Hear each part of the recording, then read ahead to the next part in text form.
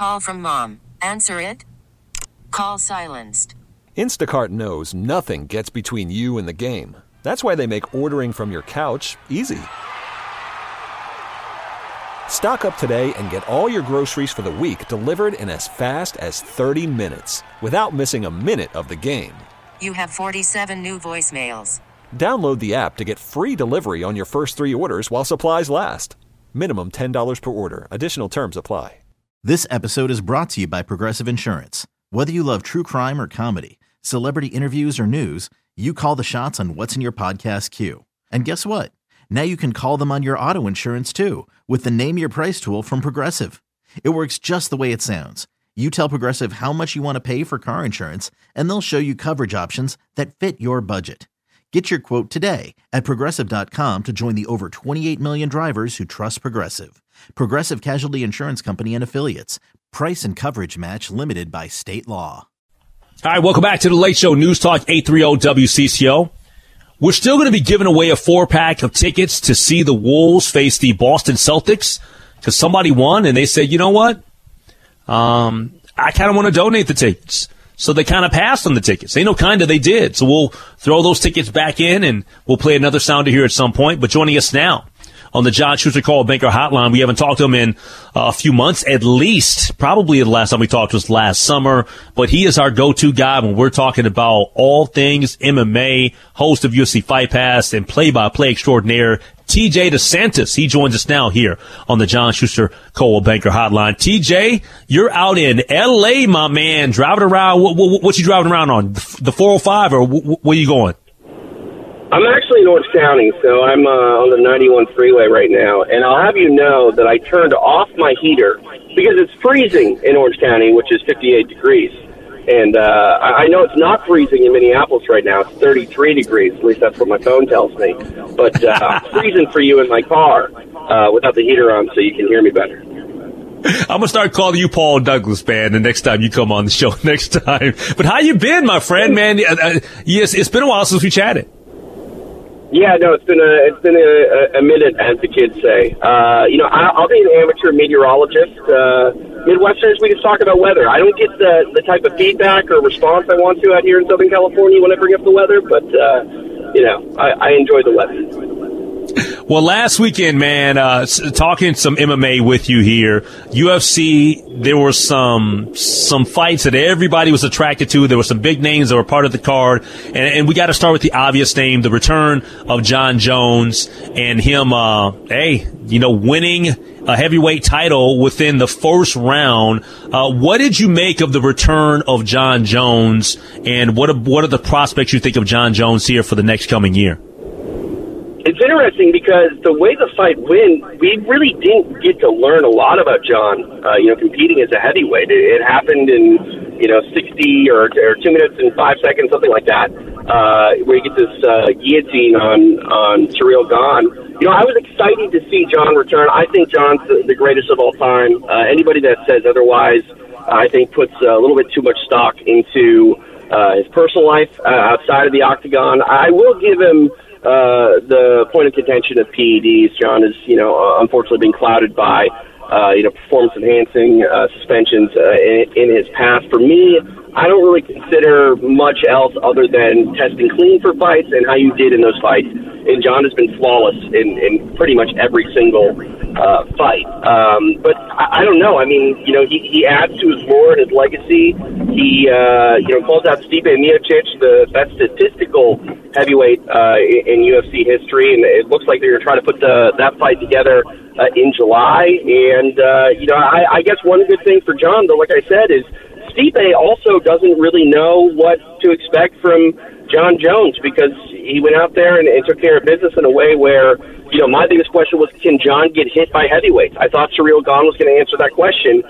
Looks like Stipe Miocic is going to have to try to answer that question. So it's the ultimate win-win for Jon Jones. Not only does he win and he get the title and all that, but he has everybody guessing because he didn't give enough, I guess, tape or footage or do enough in the fight to where people are like, okay, this is his angle. This is what he can do well. This is what he cannot do well. These are his strengths. These are his weaknesses. You may have some of those assessments about Jon Jones, but it's different at heavyweight. And like you said, he was only in there for less than 2 minutes. Yeah, I mean, he didn't look great in his last, 3 or 4 fights in the light heavyweight division. He was getting hit. He looked slower. I was curious to see if, there was an extra pep in his step not having to cut weight. If he, responded better somehow, which is usually pretty rare if you respond better by getting hit by, heavier guys. But Jon's a freak athlete. He does things that other athletes can't do. And, going out there and performing the way he did in his heavyweight debut is something to add to that list because more often than not, we see people not only struggle, moving a weight class, but also struggle after taking 3.5 years away for mixed martial arts competition. Jon didn't do any of that. Yeah, we're talking to play-by-play extraordinaire as well as host of UFC Fight Pass, TJ DeSantis. He's joining us here on The Late Show on News Talk 830 WCCO, talking a little MMA here on The Good Neighbor. Now, one of the things that totally caught me off guard was the loss by Valentina Shevchenko. What happened in her fight? I guess tell me a little bit about her opponent who I had never seen fight before, but I've met Valentina a couple of times in Kansas City, most notably at the Kansas Speedway, and we got along quite fine. She was awesome. I just kind of love her personality. She loves the fight game. But what happened to her on Saturday? Yeah, so she ran into a very tough Alexa Grasso. I'm very familiar with Alexa. I called her fights in Invicta prior to going to the UFC. Perennially, she's been a straw weight fighting at 115 pounds. She moved up after running into some tough competition there at 115. Moved up to 125 and has done well there. Was undefeated in that weight class moving into this fight against Valentina, having fought there 4 times. This 5th fight, I mean, I was, despite being close to Alexa earlier in her career, I was of the mindset that everyone else was that this was going to be too much for her, that she wasn't ready for, the athlete and fighter that Valentina Shevchenko is. But, Valentina, going back to her last performance against Taila Santos, she earned a split decision victory where she didn't look, her most dominant self. And she was doing well in this fight with Alexa Grasso. I had her up 3 rounds, in that fight going into the 4th, and I thought that, she was primed to take over and defend her title, but she made one little mistake, and Alexa Grasso, being the first woman now, Mexican-born to become a UFC champion.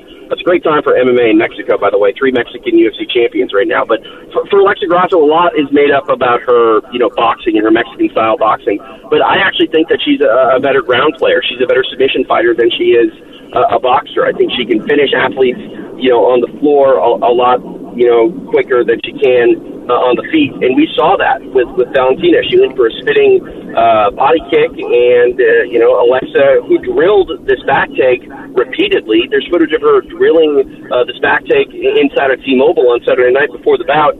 Did exactly what she drilled, took the back, got a rear naked choke, got her hand raised, now the flyweight champ. One of the things that I just love about you, TJ, because you're one of the best in this, man. You have your finger on the pulse of all the fighters. Is that you have a great eye for talent and those that are up in. What I would like for you to do, because I do this to you from time to time, I do this at least once a year, is I put you on the spot and I say, give me the name or 2 names of people of fighters that nobody knows anything about really right now, but who you see some stardom or a bright future coming up here in the next year or so. Is there anybody out there, because I know that you're always searching, you're always watching fights. Is there anybody out there that you think that the general public should know? This is a cop-out answer because I think everyone knows who this guy is, but I do believe the hype is real, and that is Sugar Sean O'Malley.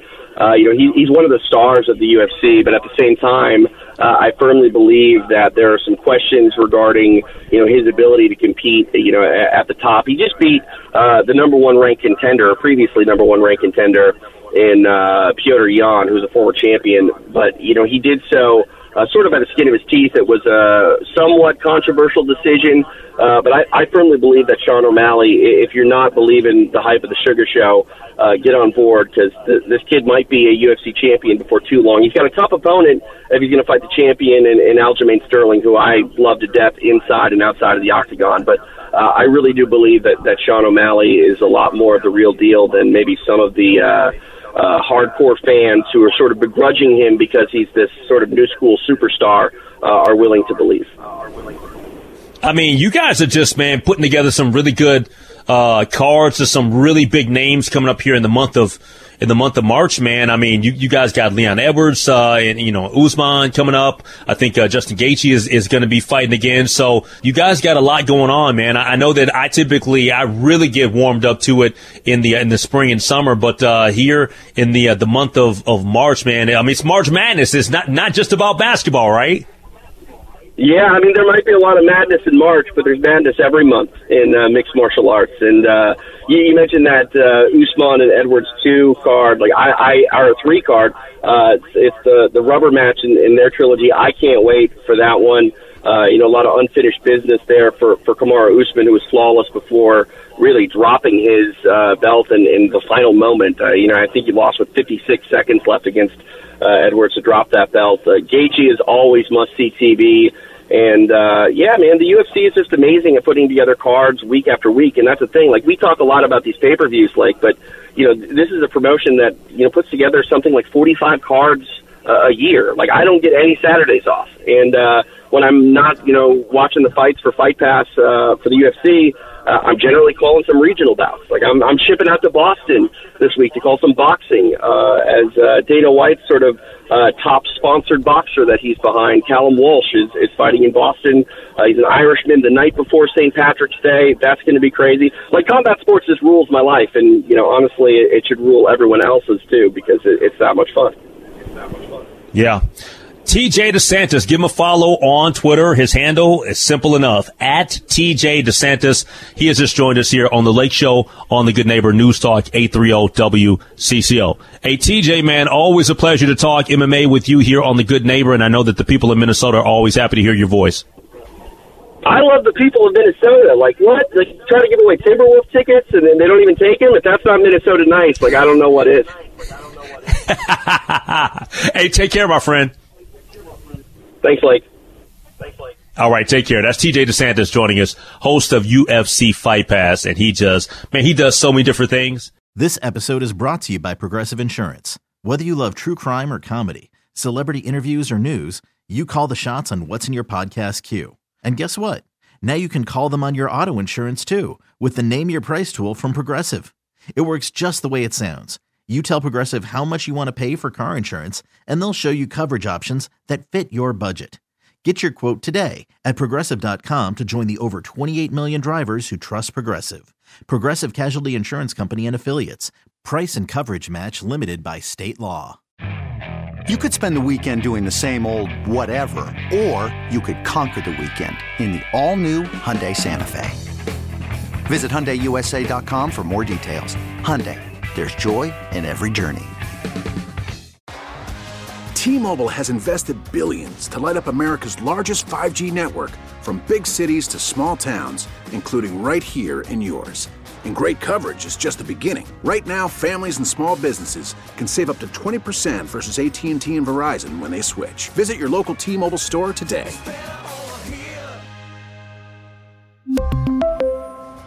Plan savings with 3 lines of T-Mobile Essentials versus comparable available plans. Plan features and taxes and fees may vary.